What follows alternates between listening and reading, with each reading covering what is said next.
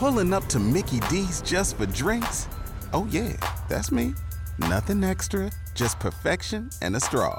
Coming in hot for the coldest cups on the block. Because there are drinks. Then there are drinks from McDonald's. Mix things up with any size lemonade or sweet tea for $1.49. Perfect with our classic fries. Price and participation may vary. Cannot be combined with any other offer. Ba-da-ba-ba-ba. You're listening to the Archaeology Podcast Network. Hello and welcome to the ArchaeoTech Podcast, episode 197. I'm your host, Chris Webster, with my co-host, Paul Zimmerman. Today we talk to Chelsea Colwell-Pasch about a mechanical auger for archaeological perspection that she invented. Let's get to it. Okay, welcome to the show, everyone. Paul, how you doing today? Doing pretty good. Just kind of waiting around to find out what my next assignment is. There's a good chance I'm going to be going back to Saudi for a couple months in a week or maybe 2 days. It's a little unclear, but we'll figure it out. And I hope that we can get, like we had last summer when I was away, that we can get some good interviews and or a temporary co-host for you while I'm off, because I don't think I'm going to be able to co-host at that time. Yeah. Maybe our guest we have today, we didn't ask her this, but later on the last, maybe she'll guest co-host a couple episodes. Yeah. Excellent. We'll just hijack her time. So, all right. Yeah, no, I'm doing great. It's 74 degrees Fahrenheit down here in sunny Mexico. And, we're having a good time. Just for all those tech nerds out there, our solar is working amazing. We've got the generator on actually right now, but that's only because our washer and dryer doesn't work on the inverter we currently have. So that's another upgrade we got to do. But, being totally off grid for this whole month, sitting a couple hundred feet from the beach in Mexico has been pretty awesome, because as far south as we are, our nearly 1,200 watts of solar is plenty to keep us fully charged during the day. We have started shutting our inverter off at night just because we lose like 25% sleeping. And the only thing it's really running is like the refrigerator and Starlink, neither of which need to be on when it's getting down to the upper 40s at night. So, it's super efficient. So we just kill it and then turn it back on in the morning, and we only lose like 3%. So it's pretty cool for all you, again, off-grid nerds out there. So nice. All right. So we have a little bit of an update to episode 194. Paul, why don't you hit us with that? Yeah, so we got a really lovely email about a week ago from Brent Whitford, who was the primary author the lead author on the article that we discussed in episode 194. And one of the things I brought up was I wasn't quite sure how they got the kind of organic 3D modeling of the various strata that they were excavating, when they also talked about in that same article about using shape outlines to cut out basically the term they used was cookie cutters.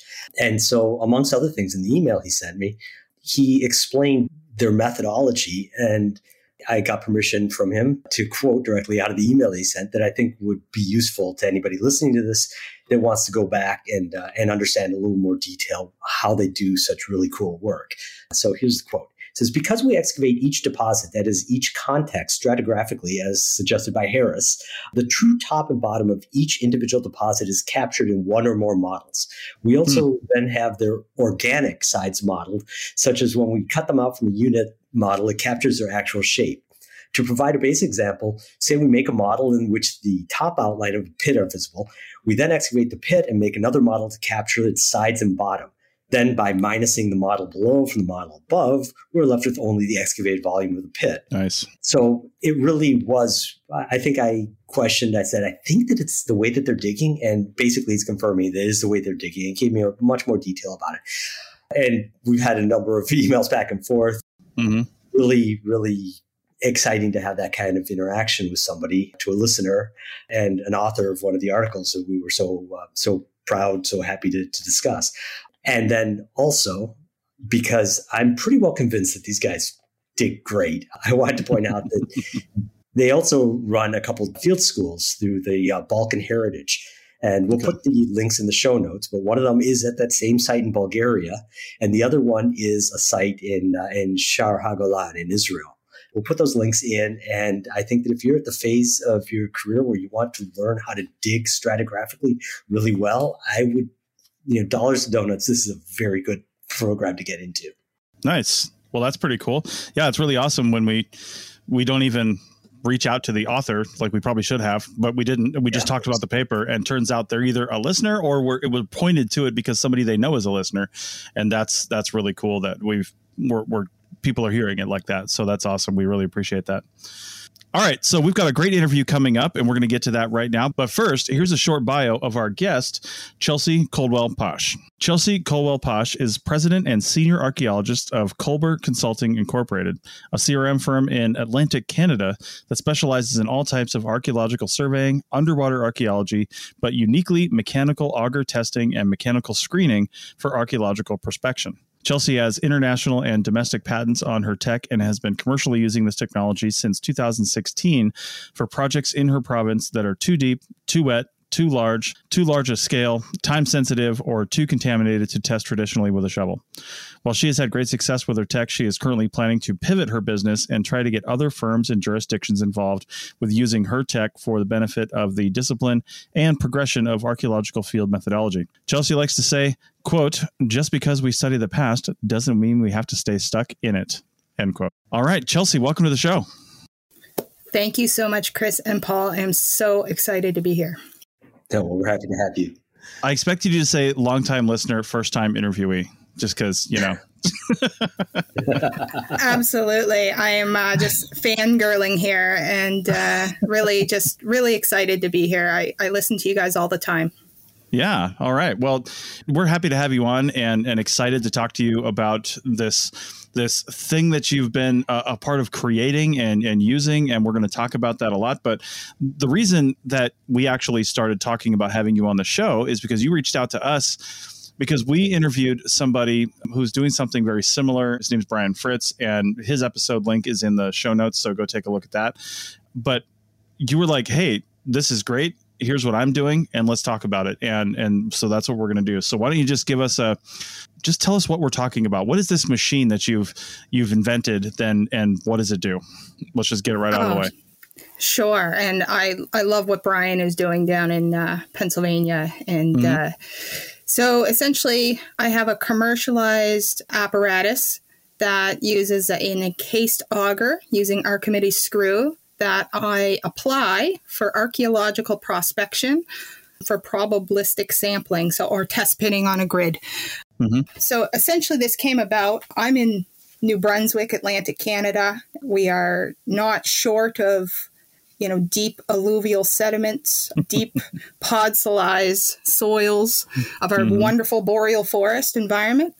And what we've been finding is, if we can't get through, say, wetland environments, if we hit water table, if the sediments are deeper than 1.2 meters, I can't convert that for you. I am so sorry. I am metric all the way.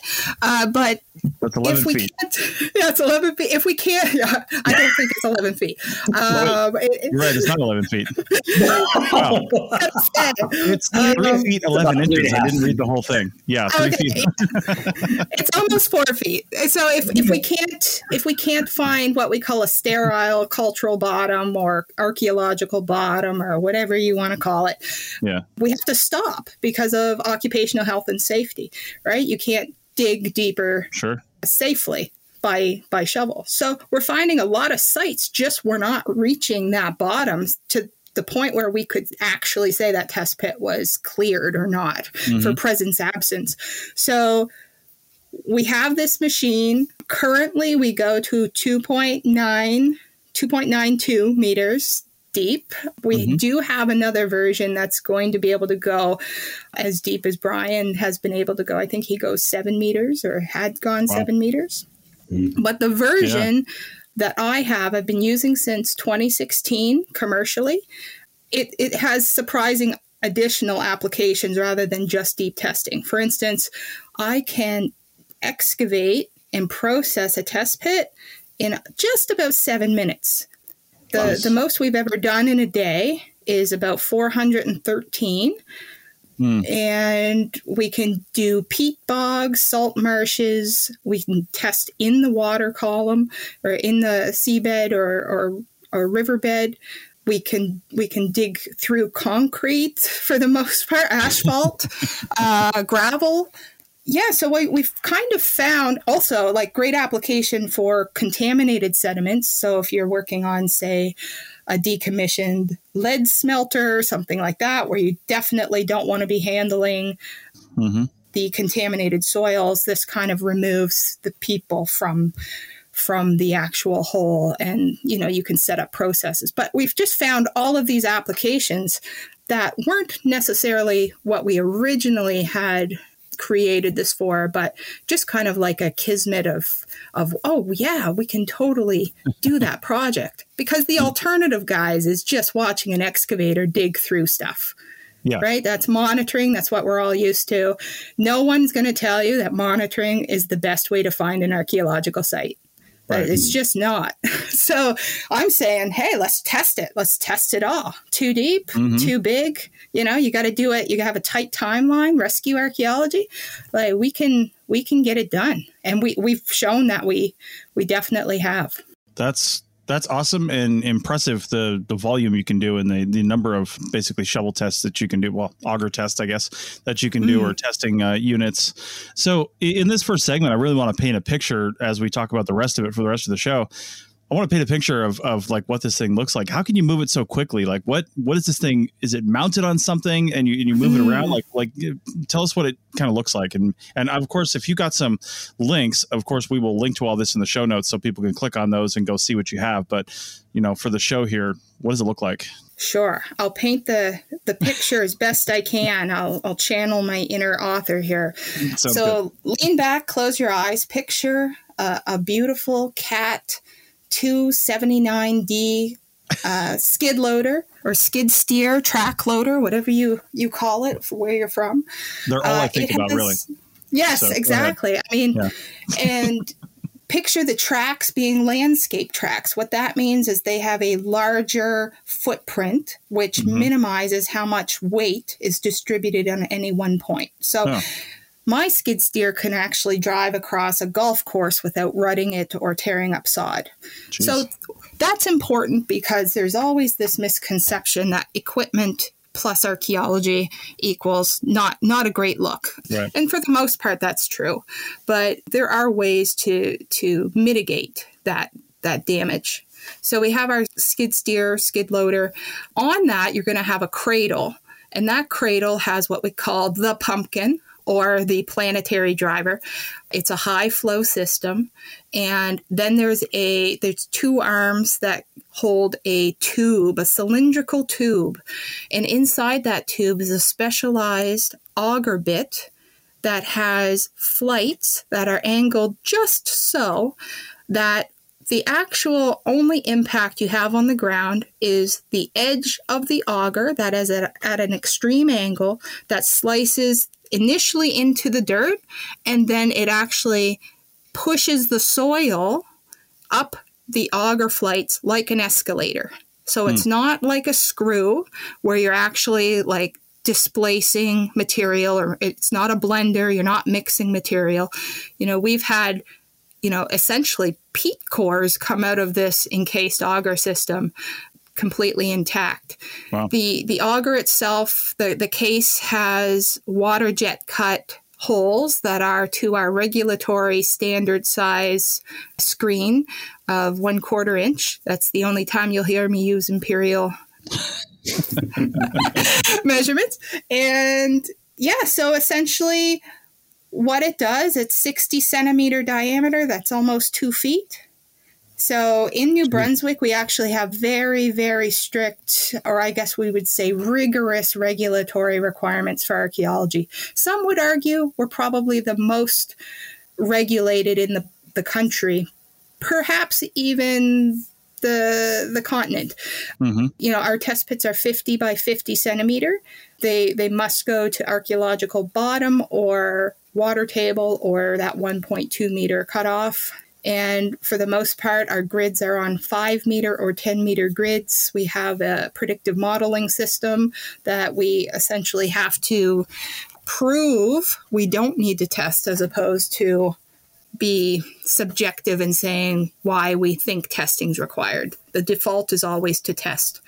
So this gets a lot of use. The 60 centimeters is slightly larger than our regulatory requirement. So over testing is never bad, especially when it doesn't mean more work. Chelsea, did I get this right then? Your description of the machinery, it sounds to me like even though you're using an auger bit as the cutting blade, it sounds like you're basically using it for coring, right? So that you're not mixing up the materials inside. Is that a fair description of what you're doing with it? I think that's a pleasant side effect that because we do presence absence testing, so not necessarily getting the core perfectly intact, because we don't have the system at this point where we can say open up the encased auger and see that core intact, because what goes in must come out. So as we bring this material up into this encased auger, there is quite a lovely selection, a buffet, if you will, of different screening methodologies that must apply to the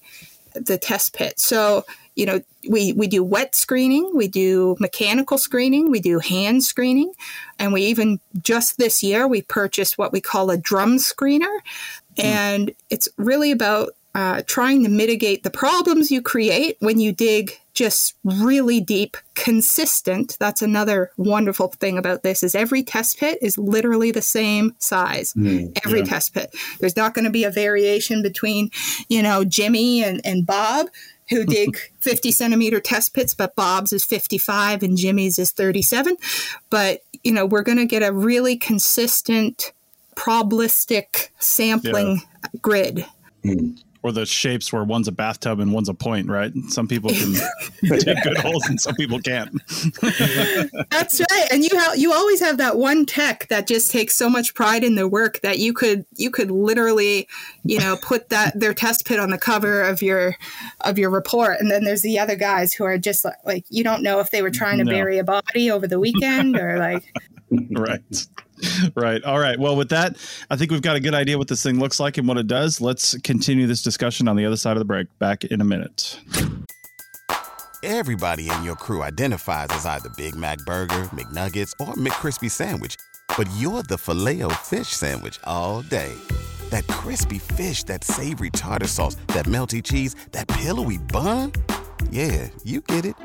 Every time. And if you love the Filet-O-Fish, right now you can catch two of the classics you love for just $6. Limited time only. Price and participation may vary. Cannot be combined with any other offer. Single item at regular price. Ba-da-ba-ba-ba.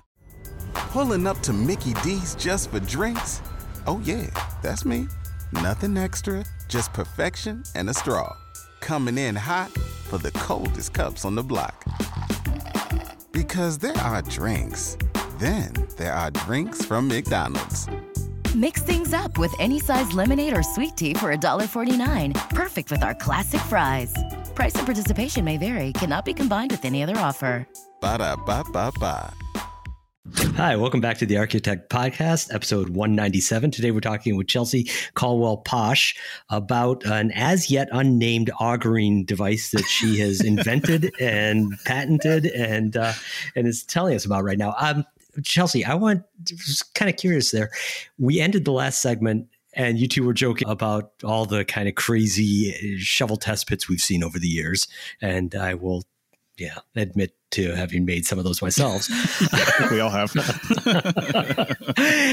And so I was wondering, your device, is it intended to be a one-for-one replacement of STPs? Is it trying to meet some slightly different need in CRM work? Sure, that's a great question. The impetus for this machine was essentially to address the deep testing that we've been encountering more and more here in New Brunswick. We are the province of rivers and wetlands, and it's heartbreaking just to dig a lot of holes just to know that you're going to have to stand there and watch an excavator dig through it anyway. So we've kind of organically grew into other applications. So say there's a project that has a very tight timeline, and there's maybe 6 or 7 archaeologists in my province. So when something really big needs to happen, it's not like there's massive amounts of options to get things done on the scale they sometimes need to get done on.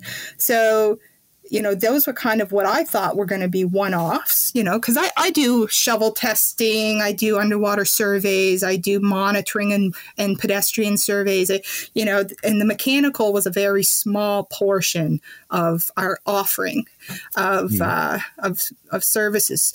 But it kind of grew into, we had a project that was 10,000 test pits that was completed in 73 days. Jeez. So it's a lot. And that's kind of I have a great team. I have a very ambitious, competitive streak with myself. Like, okay, guys, we did this many yesterday. How many can we do today? And that's probably like my team are probably like, oh my God, like she's going to literally try to kill us. And, that's the thing is I'm right there with them. I'm with everyone. I'll be the one with the shovel trying to egg people on, see if I can do one more than, the 20-something rugby player. But it's definitely grew into these different applications because the option that's left on the table is just watching an excavator dig through things. So the regulator has been very open to this technology.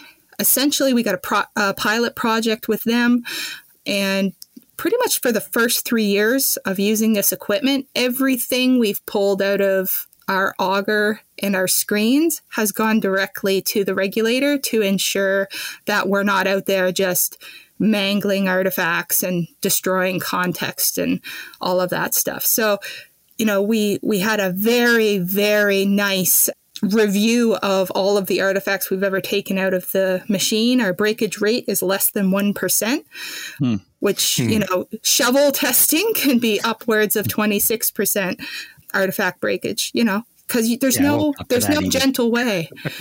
There's no gentle way to dig a hole, whether it be by hand or machine. It's just this machine. We're just using our committee screw. It's just sucking up, but also pushing, using the soil to push the material up the flights. So there's only really one point of impact, whereas a shovel, you're just, if you're anything like me, you're going at it like, nacho dip at a party. Nice. I'm just wondering with that description of the screw and just kind of like pushing the dirt up, I'm obviously thinking of some areas where I've dug before where it was just like a heavy amount of roots and things like that. Would this handle that kind of environment, or is it really well suited for the sort of peaty environment you've got up there? You mentioned the like ancient boreal forest, but like what remains and how does it handle that kind of thing if you've tested in those environments? So just for root cutting alone, this is worth using.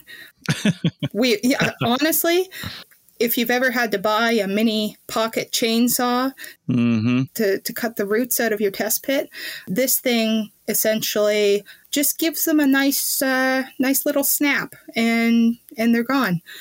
Nice. Yeah, like I said, we were Cindy Lauper. That would be a really good name. I love it. That's what I actually call my hand loppers on site, is good old Cindy. Yeah, we all do. Yeah, girls just want to have fun. But yeah, this machine essentially just cuts the roots. We've dug through asphalt, like driveways and things like that. And all we do is we kind of just take the cap off. So if you can imagine us digging down until we get, either the side cap or the gravel, the fill, the asphalt, then we take the auger to the side and we reverse the rotation. It falls out the bottom. And then we try to keep all of the cultural sediments kind of in one go. But a normal auger, if you can picture like a post hole digger or something, it creates this anthill mound kind of at the top. That's the whole point, is you dig down and you bounce it up and down, and all the material kind of anthills the top. You look like you got a little volcano there. And all this encasement does is it keeps it in the auger. It allows you to transfer it to however you are going to be screening it. Like I said, we have a bevy of ways we can do that. I'm not ashamed to say, like, this is really a simplistic innovation. It's a really simple model. There's nothing here that's that's super, super out of this world. It's not going to take anyone to the moon. It's not complex. And there's something to be said, if you've ever worked on old trucks or old motorcycles, there's something to be said about not having to worry about computer systems and getting a little grease on your hands, and a quick weld to do a simple repair is a lot easier than a laptop and an Ethernet cable. Although there are people out there, I hear, that really enjoy computers and coding and things like that. So, I won't judge them on it. Yeah, I'm not judging, to each their own, but... Tell you, I'm handier with the electronics than with a weld. I'll do a field weld if I have to, but it's going to be the ugliest thing ever. Hey, once you get that first stack of dimes weld, I tell you, you'll be walking around. Dimes. Yeah. I don't think I've gotten a single dime yet, but that's a different conversation. I wanted to ask you, you'd mentioned this extremely low breakage, but you also talking about how good the tool is for cutting through roots. How do you get something that can cut well without breaking the artifacts that you find? I'm curious how that works mechanically. Sure. And it's just about the rotation and the pressure. It's essentially just pulling the root until it snaps at the point where the encasement hits it, if that makes sense. If you're like me and you've ever been guilty of pulling those little, what I call angel hair roots out of the side of your test pit with just a quick snap of your thumb and index finger, it's essentially that on a high flow skid steer scale. So essentially the auger rotates, it grabs the root end and it pulls it until it breaks. So that being said, this is a great segue into the limitations, because I'll tell you, this technology is amazing, and we've seen so many applications, and we've used it, on sites that had 5 test pits that were 3 meters deep, or 10,000 test pits that were, 70 centimeters deep. But this is not a innovation that's going to replace test pitting. This is really for those sites that you would traditionally see monitoring. I'm just saying, let's replace monitoring. There's a better methodology. If you're going out looking for, say, burial sites, that type of thing, absolutely should not be using any sort of machinery to do delicate work. Same as if you're working on, say, a known site that has a lot of significance, maybe delineate that by hand. Of course, there's always caveats. So let's say that it's a rescue archaeology effort. Something's eroding into the sea. You have literally 2 or 3 days to do as much as you can. Then we would see this technology really being utilized for those instances. It's more of replacing one piece of equipment that is not for archaeology with something that is for archaeology, if that makes sense. Right.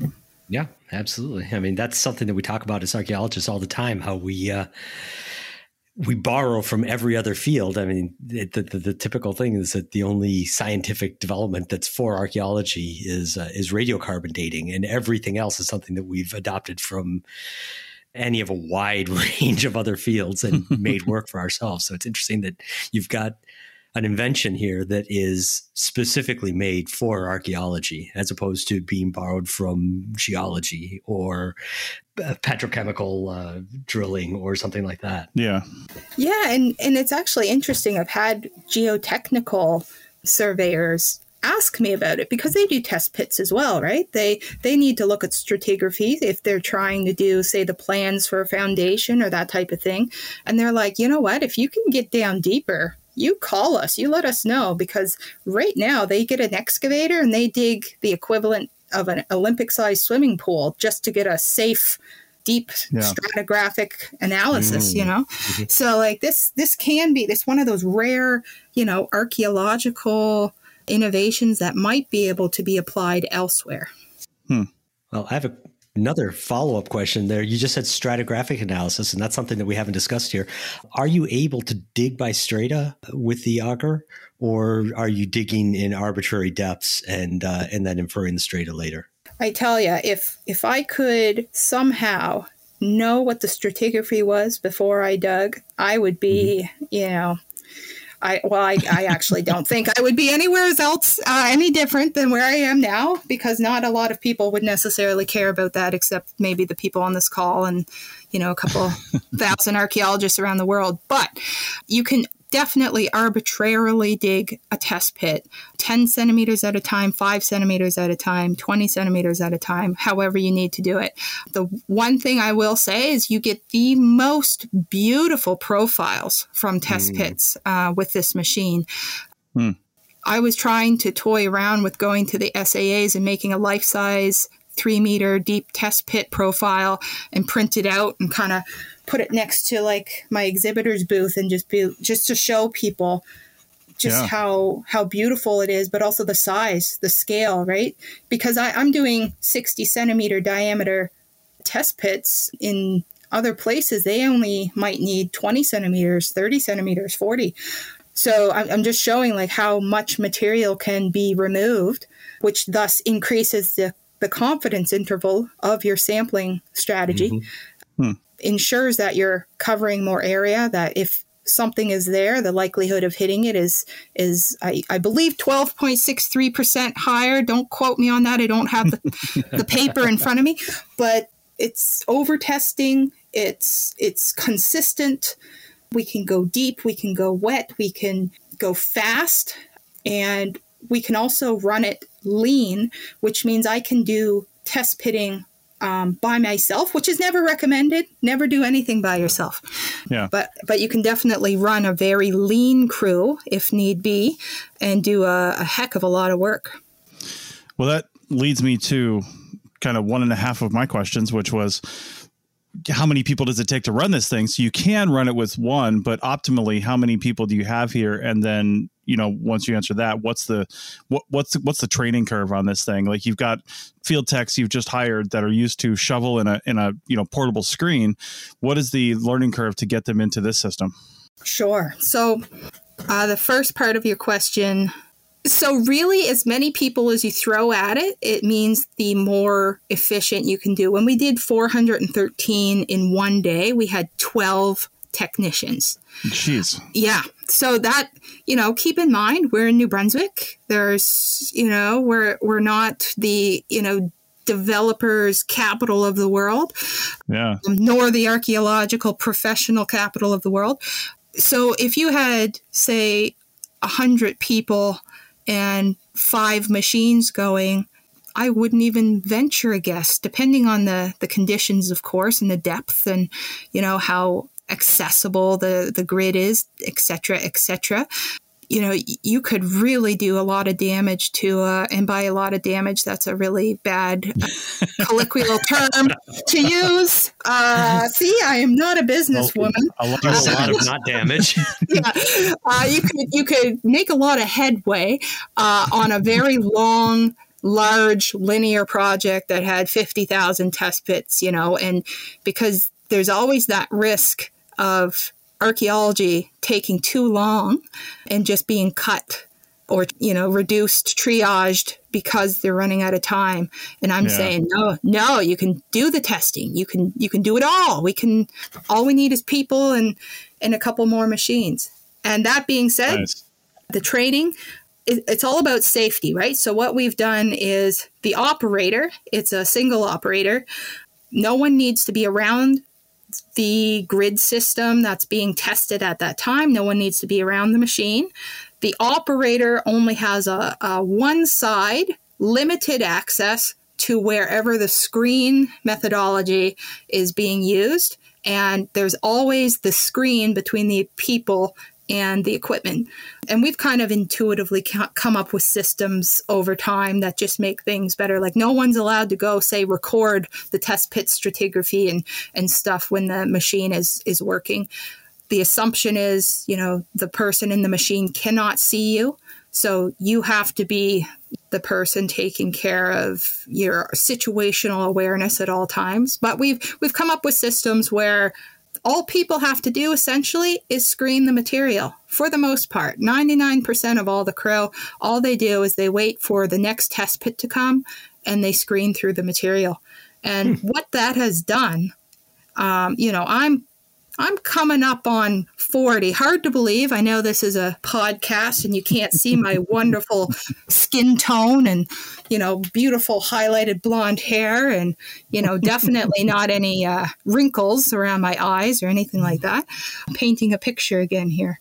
But it's really helped with attrition. Archaeology it's a hard physical job. But the value we have from people is, how fast they dig a test pit, how long they can last, and how good they are at looking at materials for artifacts. So what we're essentially doing is saying, you could be in a wheelchair, you could be 70. And if you can still push through the screen and identify material, you've found maybe a second wind in this industry. Yeah. Okay. Well, we're going to take a break so we can take our third wind in this podcast on the other side of this segment. That was terrible. I'm going to own it, though, and leave it in the recording. Break wind after this. Oh, my God. So, and then we'll really do some damage to your favorite archaeological sites, to use the tagline of the equipment here. Worst tagline ever. Back in a minute. Spread the word. The JCPenney Friends and Family Sale is back. And this week, we're passing the savings on to you. Use your extra 30% off coupon to prep your home and style your family for Easter. That's extra savings on top of our great low prices. Plus, share your coupon with everyone you know and love. It's always better when we save together. JCPenney. Make everybody count. Offer valid 3/11 through 3/17. Exclusions apply. See store or jcp.com for details. Pulling up to Mickey D's just for drinks? Oh yeah, that's me. Nothing extra, just perfection and a straw. Coming in hot for the coldest cups on the block. Because there are drinks. Then there are drinks from McDonald's. Mix things up with any size lemonade or sweet tea for $1.49. Perfect with our classic fries. Price and participation may vary. Cannot be combined with any other offer. Ba-da-ba-ba-ba. Welcome back to the ArchaeoTech podcast, episode 197. And this is the final segment. And so, Chelsea, I just want to know, I mean, you've said throughout the show that this is a commercialized product, and we know because you told us that you've patented this product.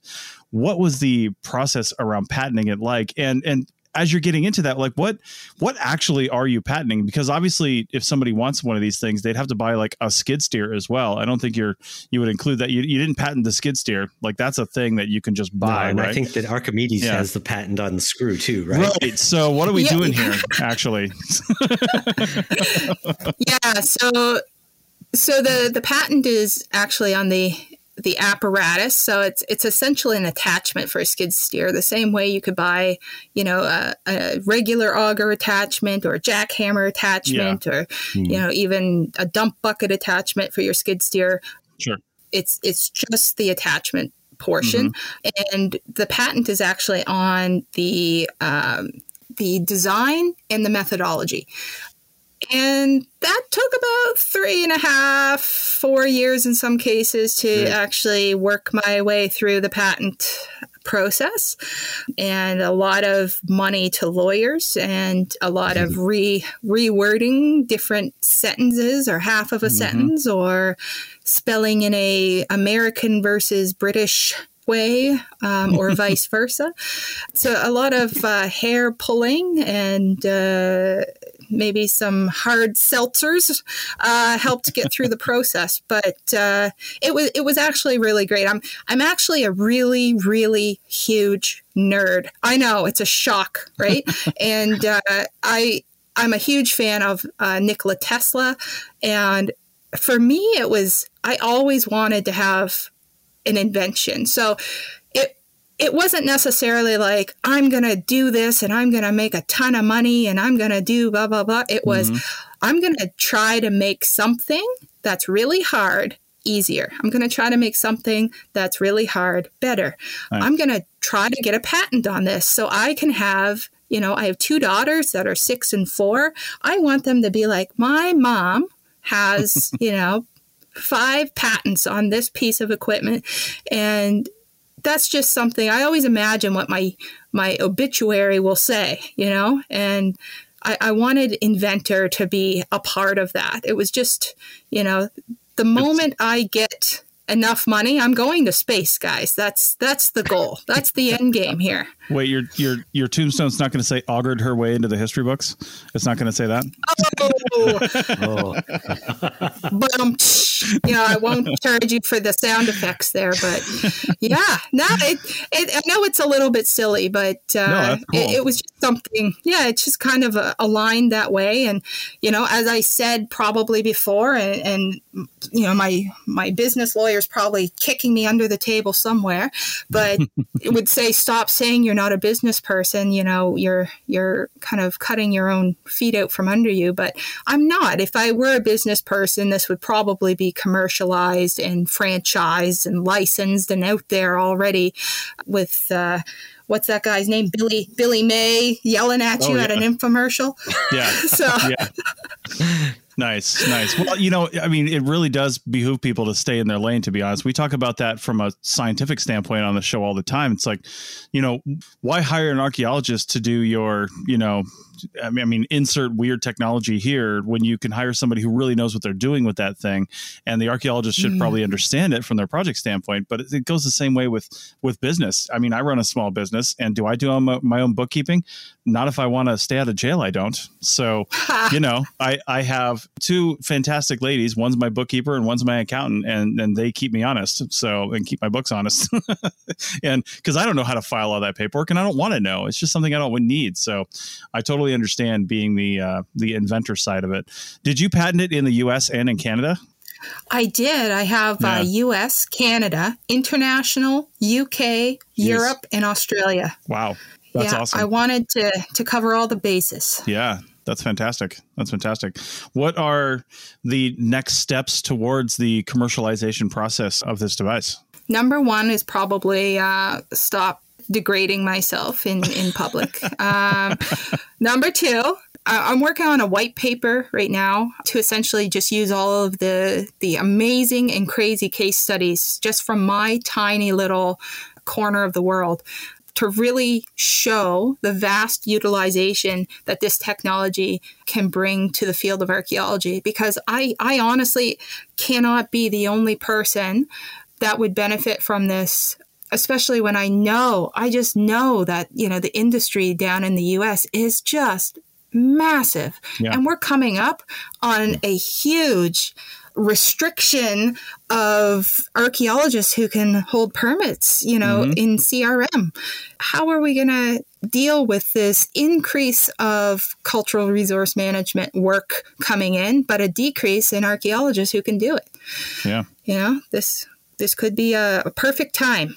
Indeed. Yeah, there have been a lot of discussions lately about the difficulty of finding field techs and getting people to work on projects, or long-term viability of individual field techs is staying in the field. So I suppose if you find some way of mitigating that from the business end, that's useful to the field, especially if you do so without reducing quality, right? Because that's always the fear, is you get rid of people, you reduce quality. If you can do it while maintaining quality, and I'm thinking of quality because I'm in the middle of writing a paper right now about field surveys. And a lot of the literature that I'm reviewing has to do with, with visibility and obtrusiveness and, what percentage of things are seen by different people depending on the ground cover and whatnot. So anyhow, if you can at least regularize and standardize that and say, mathematically that, yes, we can get this guaranteed, that's an interesting step forward. Now, I know this because we had a little bit of a pre-recording discussion, but you said 6 or 7 archaeologists in the province. I don't know if you're being a little hyperbolic there, or if there really are that few. I know there are only like 16 or 17 people in Canada anyhow, so I might be right. I know that for a fact. And I wanted to mention that we know one that you've worked with, that you work quite closely with, was Carol Woolsey, who was on this podcast just about a year ago on episode 172, discussing the company ArchaeoSoft and the Stratum software. And Cora was talking about increasing efficiencies in the field. And that's something that you're talking about. But just to be clear, this even though you two work together in some respect. Your Auger is addressing the same concerns, but not part of the same company, right? Correct. Yeah. So I'm actually involved with Cora and her ArchaeoSoft and Stratum software as a investor, because to be honest, her solution, it's important for me that it be solved, because the problem with being able to, say, dig a lot of holes more efficiently and faster, it means that you're creating more data that needs to be recorded. And we have not come up with a way yet to meet the amount of, 413 test pits in one day. I don't know about you guys. Have you ever recorded 413 test pits in one day? I don't think I've written 413 words in a day. I mean, you can't see it, but my thighs are the size of tree trunks because of the amount of squats you have to do. It's actually creating a backlog of data. And, what Cora and ArchaeoSoft and the Stratum software are looking to do is just make everything more efficient. And, we're really there, guys. We're there in archaeology. I see you guys talk about it all the time on this podcast. Mm-hmm. We're there where we need to be, we can study the past. We don't have to be stuck in it. We can create software and innovative technologies specifically for archaeology. We are no longer relegated to the sidelines. If you've read that paper on the forecast for the CRM industry, mm-hmm. Couple $1 billion industry, like that's no small potatoes, as we say.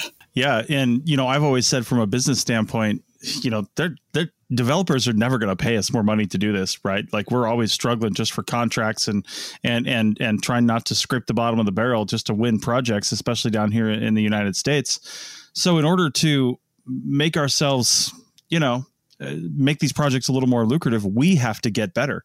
We have to get more efficient, and we have to find ways to not cut costs in an unethical way by paying people less and tripling up in a hotel room or something.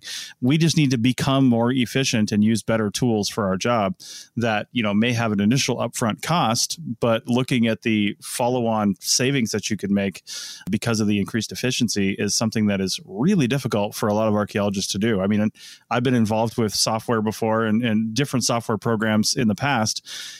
The math is there, but it's almost impossible to convince some people that are running companies that you can actually save money in the long run by doing this. And it's a real tough sell.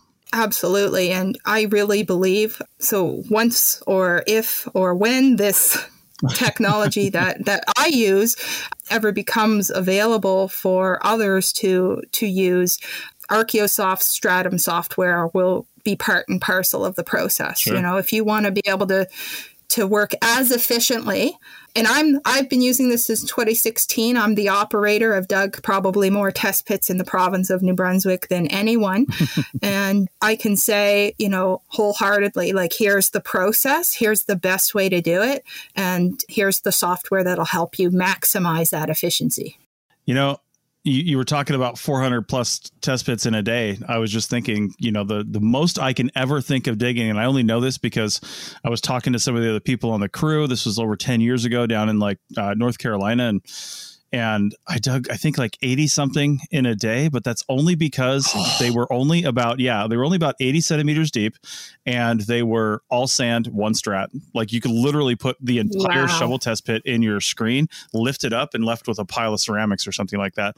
So that's the only reason though. And most of the time, I mean, when I dug up in Vermont, forget that. We were lucky to get 2 done in a day. It was just that clayey soil was garbage, and there were 50 by 50 centimeter holes. It was just so hard to dig. So that's very synonymous with New Brunswick, right? Yeah. It's a very kind of clay, loamy soil, podsilized, lots of roots, glacial ablation till, it's just miserable. Yeah. The most I've ever done is 20. And that I'm telling you was, tough. That was the toughest. Yeah, that's tough. So we're nearing the end of this show, Chelsea, and we'd definitely love to have you on again in the future. But if somebody's thinking, man, I'd really like to get my hands on one of these things, how far do you think you're away from doing that? Ooh. So I already know it works. I'm in this very strange limbo of kind of reaction versus proaction, which means I'm booked, guys, for the next 2 years, specifically just with this technology, specifically just in New Brunswick. So my life is a series of field season to writing season to field season to writing season, and then somewhere in there see my children and my husband and all of that stuff. But I am making an effort this year as part of my, you can't see it, but I'm doing those horrible finger quotations, strategy for Colwell, my company, to get it out there, get this white paper out so people can see the case studies we've used in New Brunswick, talk to more people like I'm doing right now, because I'm actually just one of those horrible hermit introverts that doesn't really like people. And so out of my shell right now, but talk to people. And if someone has a project that they think the excavator that they would watch going through a site could actually be replaced by doing the systematic sampling or prospection of their area with this equipment, reach out to me. I would absolutely be tickled pink to see this on any other project anywhere else in North America, because the name of the game is just bringing the entire discipline into the future. We've put people on the moon. Guys, we're rocking up with shovels and screens and being like, hey, guys, give us, 3 months and we'll get it done. And the bird surveyors have heat-seeking drones and they're done in 20 minutes. So we have to catch up. Yeah. That's great. Let's just wind this up then with a quick question. If somebody does want to reach out to you, how best should they do so? And definitely we'll put this links or whatever in the show notes. But what's your best way to be reached? Sure. You can email me. It's chelsea.pasch@colbert.ca. That'll be down in the description below. I'm on LinkedIn. I've got a hefty followership of 1,000 people. So, feel free to jump on that train of, just my thought vomit going on to that. And yeah, I have a website. It's, arguably horrible. I am going to update it here shortly. And by me, I mean, I'm going to pay someone much smarter than I to update it and put some more of this stuff out there. Because, guys, a lot of what I do comes with a lot of imposter syndrome. What right do I have to think that I'm doing something special or that type of thing? I'm trying to get out of that rut and just really say, we've benefited from it here in New Brunswick. We're a small corner of the world. This really needs to be on those very large scale projects, pipelines and long linear, highways, those types of things, those deep alluvial sediments that I know that Texas is very fond of having. We need to start solving the problems that, our brothers and sisters in cultural resource management have been kind of butting their heads up against. And it's out there. So we just need it to start getting used. So please reach out. Any questions? I'm hoping to be at the SAAs in Oregon. I should have an exhibitor booth there. Colbert Consulting, booth 308. Come and say hi. I'll have a little model of the skid steer and the auger attachment. I'll have some handouts and some of our old posters and all of that stuff. And I'll even sign something for you if you want. Like I said, I have 1,000 followers on LinkedIn, guys. I mean, I'm kind of a big deal. Some of them are bound to be there. So just be prepared for that.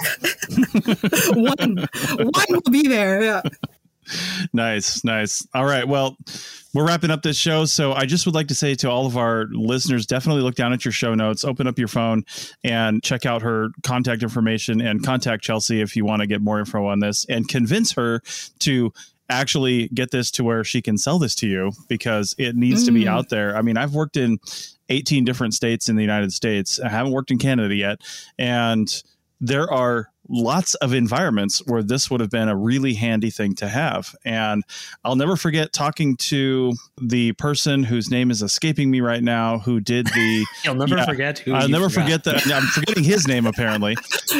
The guy who published the paper on the 135,000-year-old deposits in San Diego of the mastodon finds that they're saying were created by humans. Now, that part is in question, right? That part is definitely in question. But his whole point was, we tell archaeologists to dig to a certain depth, and they dig to that depth because they hit some sort of barrier, like the end of their shovel or something like that. Mm-hmm. And then they just stop. And he's like, there could be layers and layers and layers of nothing because, environmentally something happened, and then you get back down into cultural layers, and it's physically impossible to dig down that deep in some places. And having something like this, that's a mechanical, auger like this that could gently pull all the material up for you and help you find these lower layers would be really great. And then even if it's not low, just the speed of the thing sounds amazing. So definitely lots of environments I've worked in where this would be beneficial.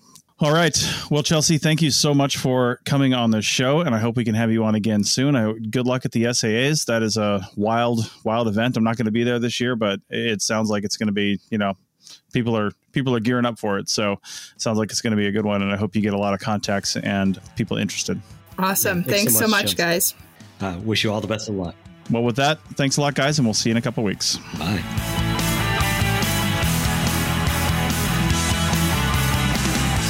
Thanks for listening to the ArchaeoTech podcast. Links to items mentioned on the show are in the show notes at www.archpodnet.com/archaeotech. Contact us at chris@archaeologypodcastnetwork.com and paul@lugal.com. Support the show by becoming a member at archpodnet.com/members. The music is a song called Off-Road and is license free from Apple. Thanks for listening. This episode was produced by Chris Webster from his RV traveling the United States, Tristan Boyle in Scotland, DigTech LLC, Culturo Media, and the Archaeology Podcast Network, and was edited by Chris Webster. This has been a presentation of the Archaeology Podcast Network. Visit us on the web for show notes and other podcasts at www.archpodnet.com. Contact us at chris@archaeologypodcastnetwork.com.